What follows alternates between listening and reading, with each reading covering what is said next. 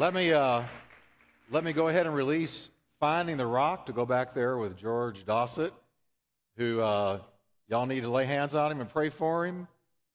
He's had a rough week, but he looks happy. All right. And the rest of you that are in here with me, I'm so glad I've got some of you left. There goes a whole bunch of them. But we're glad they're here. I don't care where they are in the building as long as they're here. And we're going to continue through Mark. We've got a couple more weeks in Mark. And tonight, I want to focus on Mark chapter 14. And we're moving through the rest of the book. It has 16 chapters. And tonight, we're going to look at Palm Sunday week. Palm Sunday week. As a matter of fact, one day in Palm Sunday week for the Lord Jesus Christ. We had a great Palm Sunday. I'll tell you, I loved it. Even though it was spring break weekend and St. Patty's weekend and all that stuff, we had a good turnout. House was virtually full, and God really moved. A lot of people came down and gave their hearts to the Lord, and it was very, very precious, and we thank God for it. But this is Palm Sunday week, and so I want to read quickly through 11 verses in Mark 14. And let's just get a feel for a day in the week of Jesus Christ, Palm Sunday week. It was now 2 days before Passover and the festival of unleavened bread. Now, the leading priests and the teachers of religious law were still looking for an opportunity to capture Jesus secretly and kill him. But not during the Passover celebration, they agreed, or the people may riot. Meanwhile, Jesus was in Bethany. Now, some time had passed. Meanwhile means a while had gone by. And Jesus was in Bethany at the home of Simon, a man who had previously had leprosy. And while he was eating, a woman came in with a beautiful alabaster jar of expensive perfume made from essence of nard. That just sounds bad to me, but nard is nard. Amen. She broke open the jar and poured the perfume over his head.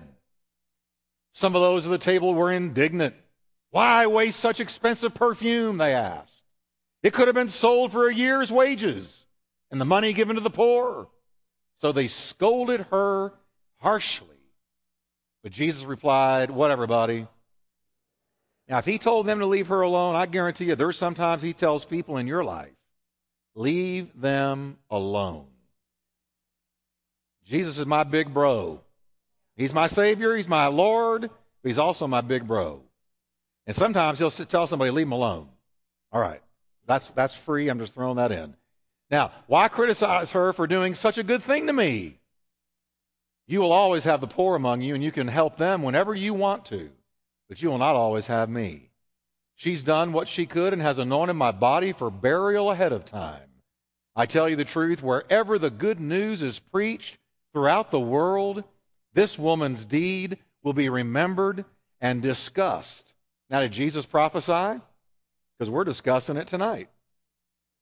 Amen. All right, Father, thanks for your word. Open it to us in Jesus' name. Amen. Turn to your neighbor and tell him, perk up and listen. You're going to need this tonight. All right. It is the week of Easter. We're halfway exactly between Palm Sunday and the resurrection of Christ. And Jesus' final week is something that I think we all need to be aware of through the Scriptures, even through the book of Mark.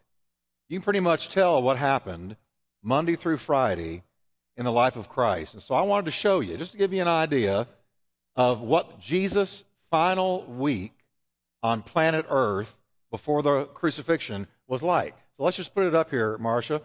And here it is. Jesus last week on Sunday, we know he entered Jerusalem for the Passover. On Monday, he walked into the temple and with a cat of nine tails, and he drove them out. Cleansed the temple and said, my house will be a house of prayer. And he also cursed the fig tree on Monday. And then on Tuesday, Jesus taught all day on faith, authority. Now, this was one day of teaching for Jesus. I want you to look at these topics he taught in one day. Faith, authority, the Jewish nation, taxes, resurrection, the greatest commandments. He taught on his deity, the topic of pride, the topic of giving, and predictions of the future in one day. Tuesday was a great day of teaching from Jesus. All right, now Wednesday, and that's the one we're going to look at tonight. Mary anointed Jesus with costly perfume, and Judas cut his deal with the chief priests to betray him. I think when she broke the alabaster box over his head and anointed him with a year's worth money value, that perfume was worth a year's worth of wages. And when Jesus rebuked them for having a problem with it, I think that pushed Judas over the edge, because he went out that day and he cut the deal to betray Jesus. That was on Wednesday. On Thursday, tomorrow, Jesus hosted the first Last Supper. He walked to Gethsemane. He prayed in Gethsemane. Father, if there's any other way to do this, show me.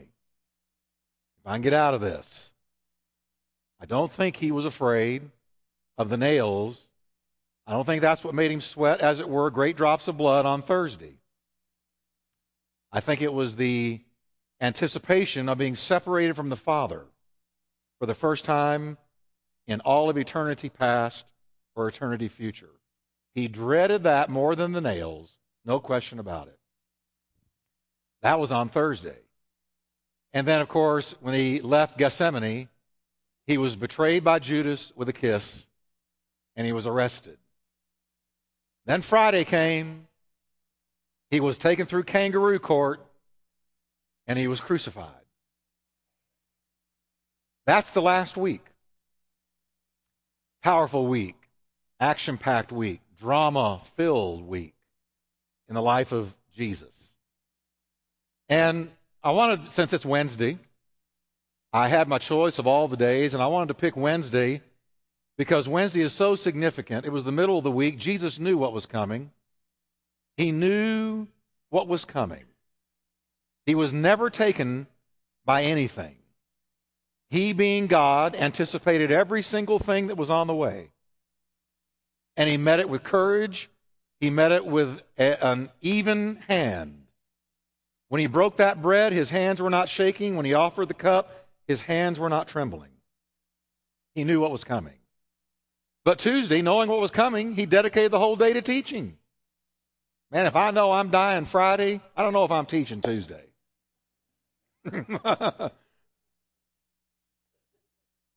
Maybe I would. Maybe I would. But I'll tell you what, you'd be able to tell I was dying Friday. Amen? Not Jesus. Jesus went ahead, business as usual. I'm just going to teach, and I'm going to spend each day to its fullest. And so even with that, he's a great example to you and to me. Now, I want to look at his last Wednesday. Mark 14 opens up with Jesus surrounded with people who were there with a grateful heart because of what he had done for them. Now, the word is pretty clear, and it's easy to surmise a few things. Here's what we do know. On this Wednesday, when Jesus was eating with several people there, he was at the house of Simon the leper. Now, the only reason the Bible calls him Simon the leper is to distinguish him from Simon Peter and all the other Simons that were around. It's like around here. We get more and more Jeffs all the time. Lately, you say Jeff, 5 people turn around and look at you. And there were all kinds of Simons around. And so they just called him Simon the leper, but he was actually Simon the former leper, because Jesus had healed him of his leprosy. And so this dinner, this meal is taking place at a man's house who has everything in the world to thank God for. I mean, he was terminal and cast out of society and loathed and avoided. And Jesus came and healed him. So Simon the leper invited him into his house, and Jesus went. He wasn't too high and mighty to eat with you. And that's what I love about Jesus. He was touchable. He was approachable. He was a hands-on Messiah. He wasn't too good for you. Now, so you've got him there, and I believe, in everything that I've read about this meal, I believe that this meal was taking place to celebrate the raising of Lazarus from the dead. Because this meal was shortly after Lazarus had been raised from the dead. Lazarus being raised from the dead happened right before the first Palm Sunday. They were gabbing about it at the first Palm Sunday, at the Passover. The raising of Lazarus from the dead was the talk of the town. As a matter of fact, many people went there to the Passover to get a glimpse of the man who had been raised from the dead. So they were there for that. And so we know that just a couple of weeks later, here's Simon holding this meal, and we know that Mary, Lazarus' sister, was there. I think it was a celebration over Lazarus being raised from the dead. I'm going to surmise something. I suspect he was there. Why should I not? His sister is there to anoint Jesus with an extremely expensive bottle of perfume. What was she thanking him for? I think bro was sitting right there, raised from the dead. The Bible says the chief priests were trying to kill him. They wanted to kill the miracle. That's why when Jesus gives you a miracle, don't be surprised if the devil tries to kill it. He'll try to kill your miracle. He'll try to kill God's answer to your prayer. He doesn't want Jesus getting the glory for what he did in your life. Lazarus raised from the clammy dead after 4 days in the tomb. No wonder the chief priests were trying to kill him again, because he was an example and a testimony that Jesus wasn't just a good teacher or a charismatic leader. He was the resurrection and the life. So allow me a little bit of license here to suspect that here's Simon the leper healed of leprosy, and here is Lazarus raised from the dead. And Mary was there. The disciples were there. And it was a very powerful moment. And do you think that sitting there at that meal, allowing them to celebrate him, Jesus was not keenly aware that in 2 days he would be hung on the cross? He knew. He'd read Psalms 22. He wrote Psalms 22.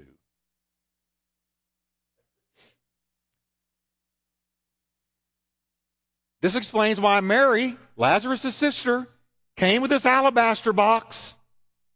Very costly perfume. Can you imagine having a bottle of perfume that was so expensive it represented a year of work? Man, you put that perfume on, you're measuring out half drops, half sprays. A year's worth of work for the common laborer. There was Lazarus. There was Simon, the healed leper. No doubt in my mind, Martha was there. 2 grateful sisters who had thought that Jesus had forsaken them. And then they found out, no, he didn't forsake us. They thought he was late. They found out, no, he wasn't late.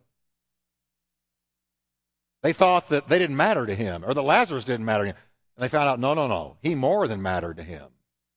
They found out that his death was to the glory of God, and Jesus was in control the whole time. And so, and there was the 12 disciples, Judas included. Now, in an act of worship, Mary breaks open this alabaster container. And she walks over to Jesus, and Mark says she poured it on his head. This whole bottle.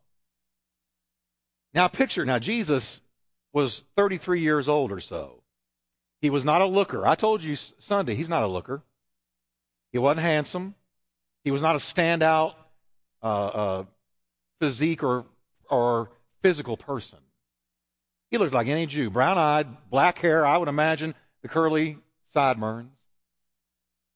What made Jesus stand out was the purity and the power and the force of his personality and character, and the words that he spoke and the anointing of God that rested on him.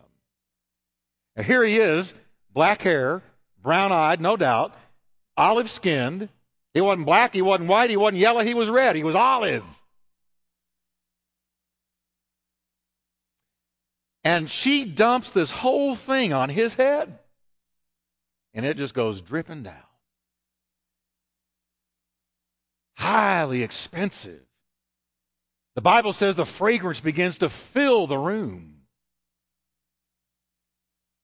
Now, using the synoptics, Matthew, Mark, and Luke, using the other Gospels, John tells us something Mark doesn't tell us. John tells us that not only did she pour it on his head, but she got down on her knees and she poured it on his feet, and she wiped his feet with her hair, crying. This is heavy worship, y'all. This is heavy worship. This woman was so moved. When Jesus came walking up and her brother was in the grave, you remember the story. Mary didn't even bother to come out of the house. Martha went bolting out of the house, ran up to Jesus. If you'd been here, my brother wouldn't have died. Typical Martha. But Mary sat in the house still, the Bible says. And then the Bible says Jesus called for her. And when Jesus called for her, she came out. She said the same thing. If you had been here, my brother wouldn't have died. Jesus said, did I not tell you that if you would believe, you would see the glory of God? She said, oh, if you'd been here, I know he would have been raised. And I know in the last day he's going to be raised. Jesus said, you don't get it. Quit having just yesterday faith or tomorrow faith. I want you to know that right now, in your now, in this hour, I am the resurrection and the life. You're about to see it. They didn't get it. Jesus said, roll away the stone. Well, you know, their brother, and they were a tight family. Brother and two sisters had Jesus for dinner several times, the Bible lets us know. He was a pretty common visitor. And when he came crawling out of that tomb, walking mummified in grave clothes, having been dead, and all of the typical rigor mortis and everything else had been setting in. And he came walking out of there. And Jesus said, loose him and let him go. And their brother, who they had said goodbye to and had closure with and everything else, came walking out of that tomb and stood up and said, hello, Martha, hello, Mary. It's a new day.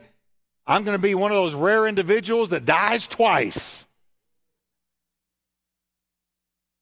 Then something happened to Mary. Now, Mary was always the worshiper. You understand that. It was Mary that Martha rebuked when Jesus was in their house, and Martha was clanging the pots and pans and trying to get the meal together, and Mary was sitting at his feet listening to his words. She was always the worshiper. She was always the one tuned into him. She was always the one that was sensitive to him, listening to him, worshiping him, drawing near to him, seeking him. So she hadn't changed, but this resurrection did something to her.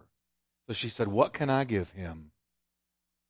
What can I do that my brother has been restored to me? My miracle. What can I do? What can I do? Here's what I'll do. Lazarus had money. We know he was a man of means. He had money. She went and she got this perfume. Don't know where it came from. He might have given it to her. She might have gone and bought it herself. Mary could have shopped on Rodeo Drive. So she had this. She says, I'm going to go. She says, here's what I can do. I'll waste it on him. I will pour it out on him. I'll not use any of it for myself. I'm not going to just put a drop or two on him.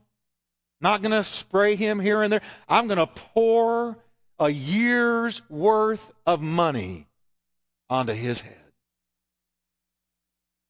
And then I'm going to get down and I'm going to pour it on his feet. And I'm going to wash his feet with my hair. Now, when she did this, two attitudes, two states of mind, two kinds of hearts were instantly revealed in that room. They were revealed in the presence of worship. And I'm going to tell you, folks, what I'm about to show you is true for today. You can tell a lot about somebody whether or not they can worship God. Two personalities, two mindsets, two attitudes were revealed in that room immediately. Judas immediately reacted. And he disingenuously said this: "Why was this fragrant oil not sold for 300 denarii and given to the poor?"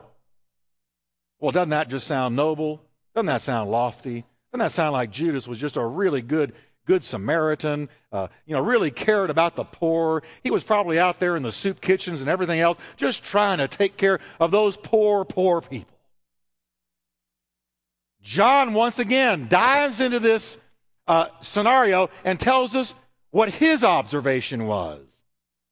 John says Judas cared not for the poor, but he was a thief and had the money box, and he used to take what was in it.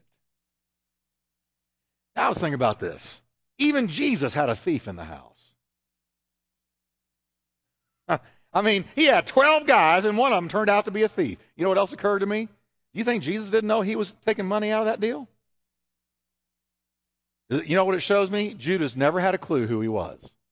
Because if he had known who he was, he'd have known he didn't have to see him. He told Philip or Nathanael, "I saw you under the tree. I saw you before I ever saw you." You know what? Jesus saw you before you ever met him. He saw you. He watched you. He followed you. He's keenly aware of everything we do, everything we think.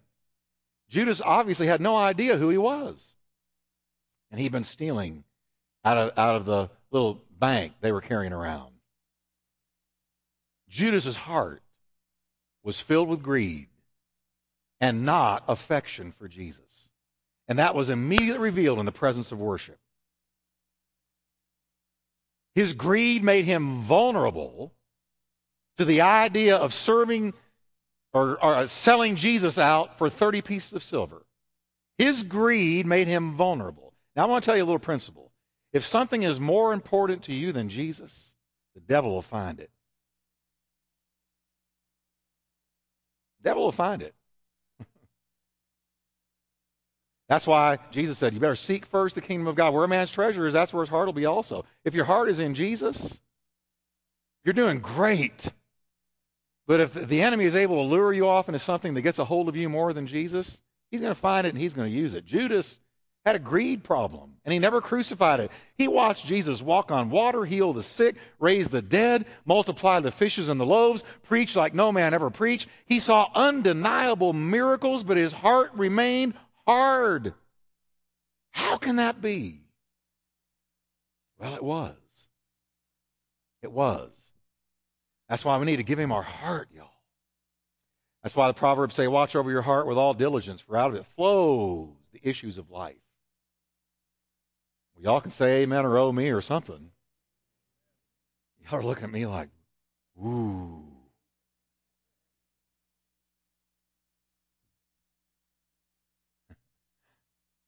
But Mary illustrates a different reaction. She had a heart of worship, not a heart of greed. She had a heart of worship. This is why I believe men, all you men in here, learn to worship God. Don't be John Wayne when it comes to worship. Don't be Clint Eastwood, Dirty Harry when it comes to worship. You men, you need to learn to worship God. Breakthrough came into my life when I learned to worship God and quit worrying about what people thought about it if my hands went up in the air. I was terrified to raise them. I thought it looked sissy, strange, different.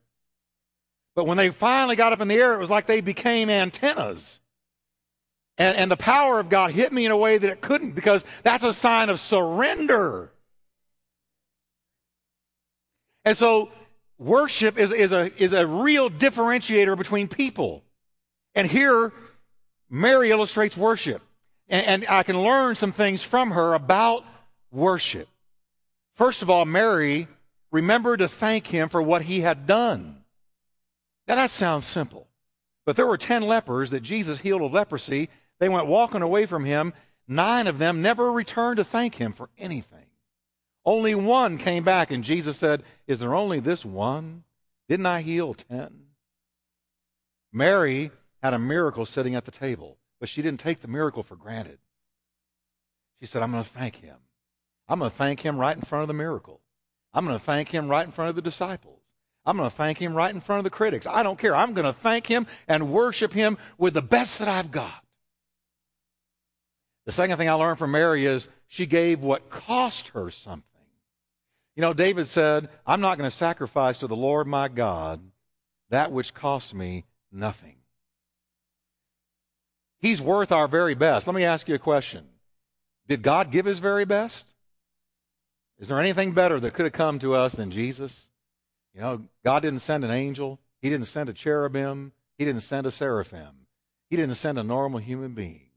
God wrapped himself in skin, was born of a virgin, entering into our world, walked among us, felt our pain, taught us how to live, taught us how to die, healed our sick and raised our dead and walked on the water and shook the world and did it all for us. And then in the end, he spilled his God blood so that our sin could be forgiven. Did God withhold the very best? No, there couldn't be any better than Jesus Christ. He is the lover of our soul. He is the Savior of our life. He is our guide even unto death. It is Jesus who came for us. And God cared enough to send the very best.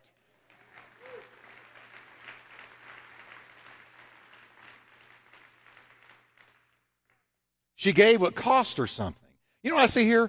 Love has no cost. No limitations, no parameters. There is nothing love won't do. Nothing was too valuable or more valuable than him. To her, this perfume worth a year's worth of work was nothing compared to him. This is the way she worshiped. I was watching this week. I like court TV. I do. You know why? Because it's real. I mean, those are real people going to real jail for real sins, real consequences. I just kind of like to watch it. You know, it's not actors being paid $1 million to say hello. So I'm watching this one, and this man was being interviewed whose daughter had been in danger, his little girl. And this guy was a crusty old guy, you know, good old boy, kind of a blue-collar guy. And he wasn't rehearsing this. You could tell this wasn't rehearsed. But he said something to the interviewer. It just came out of his mouth. He said, for her, I would die and not think about it.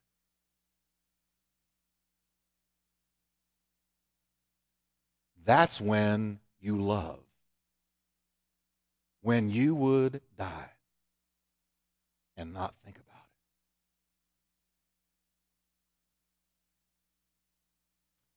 And you know, it's a blessing to ever love that way even once in your life.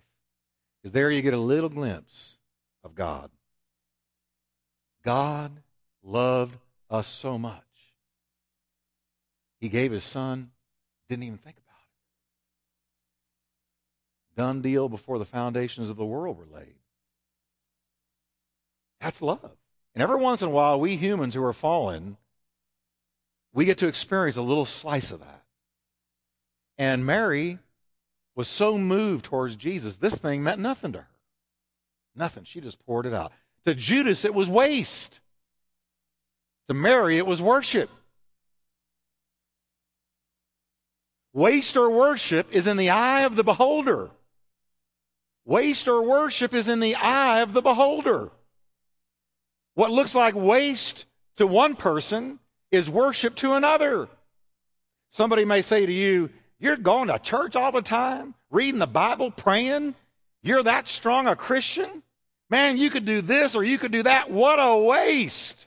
But you respond and you say, no, it's no waste. He gave his life for me. He sent the Holy Ghost to live in my heart. He gave me the Word of God. I gladly give him my life. It's no waste to me. It's worship. And then I see her extravagant worship was misunderstood and criticized. And worship, real worship, always comes under criticism. And worship is more than coming into a church and lifting your hands and worshiping God. Real worship is getting up every day and seeking him. Real worship is getting up every day and following him. Real worship is going out there into this culture that is so wicked and ungodly and taking a stand for him.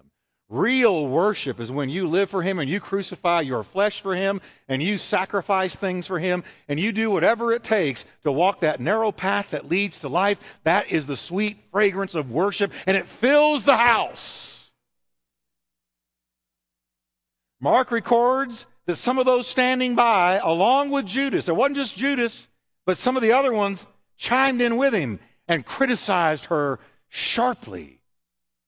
I was amazed to find that that word criticize comes from a Greek word that's mentioned one time in the New Testament. One time. Here. One time. So I said, well, I got to find out what it means. The Greek word means to snort with anger. That's terrible. Don't put that on the radio.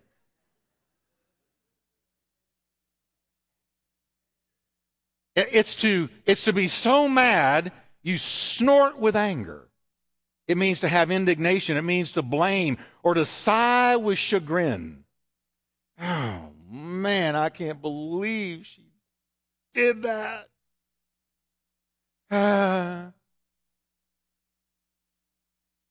This tells me that Judas and company lost it. They blew. They exploded in anger. Snorted with anger. Here's little Mary, thinking that she was just showing her worship to the Savior for raising her brother and being so good. And suddenly she comes under this harsh, angry criticism. Here's the principle. True worship separates the religious from the real, the genuine from the fake, the spiritual from the carnal. I hate to say it, but you can go into some churches in this country on a Sunday morning. If you lift your hands, you begin to worship, they will snort with anger.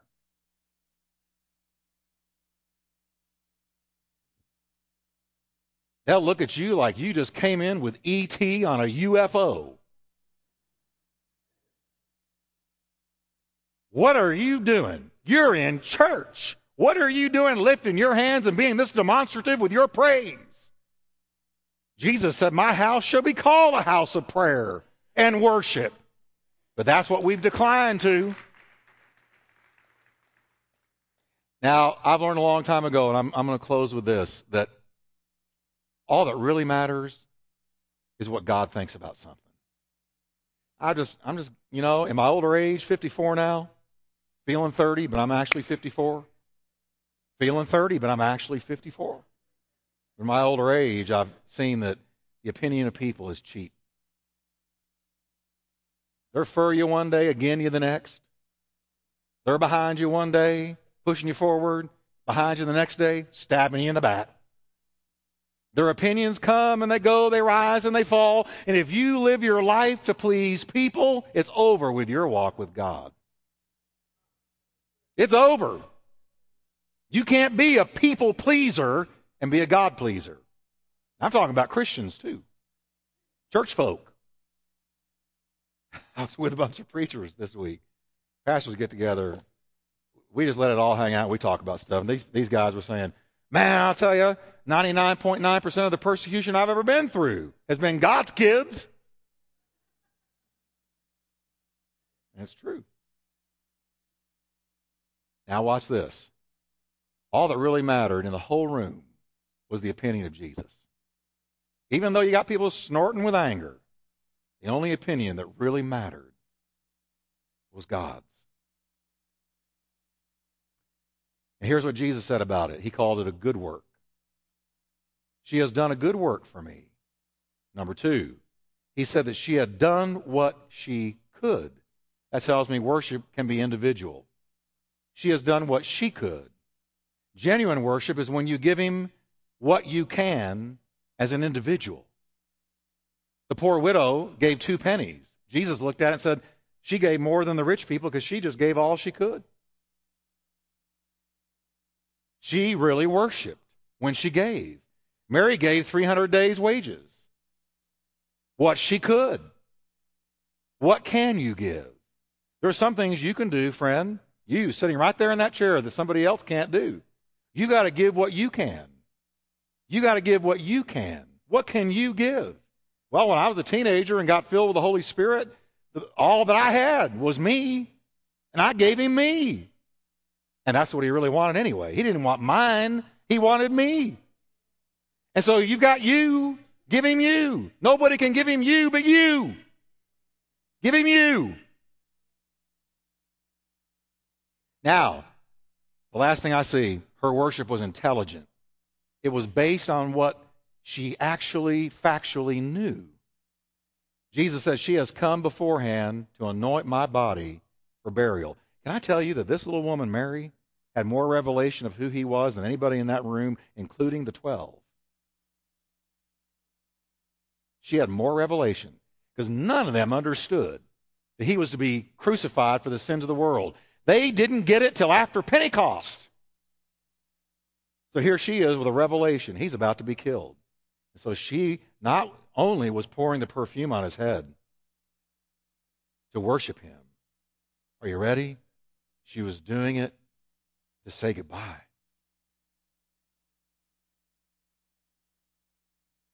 She was anointing him for burial. She said, I got your number. You're here to die for us. We worship Jesus intelligently, understanding who he is. I don't lift my hands to an idea. I don't lift my hands to a philosophy. I lift my hands to a living person who is at the right-hand side of God, who ever lives to make intercession for me. I worship a living Savior who's coming back someday soon. He's going to land on the Mount of Olives. It's going to divide in half. He's going to rule this world with a scepter of righteousness. I'm telling you, the time is short. You better lift up your heads because your redemption is drawing nearer by the day. That's who I worship. Say with me, her worship was intelligent, based on facts. So can we stand together tonight?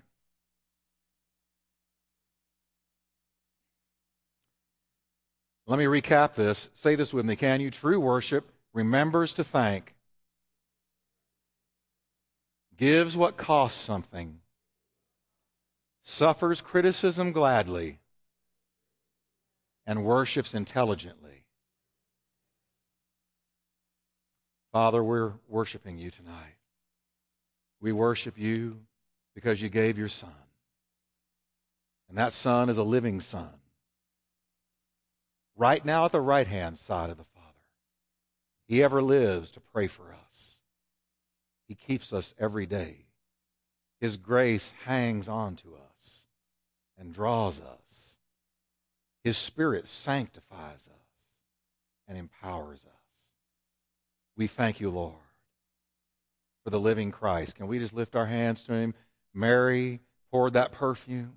Let's give him the fragrance of worship from the heart. Jesus said, we know who we worship and what we worship.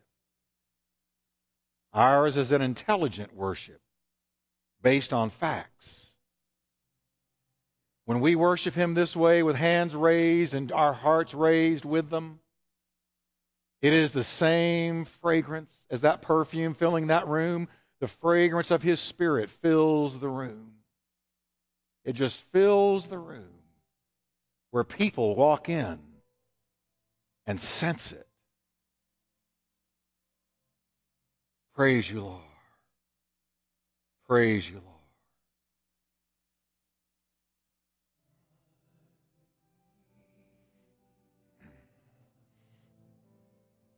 Yes, Lord.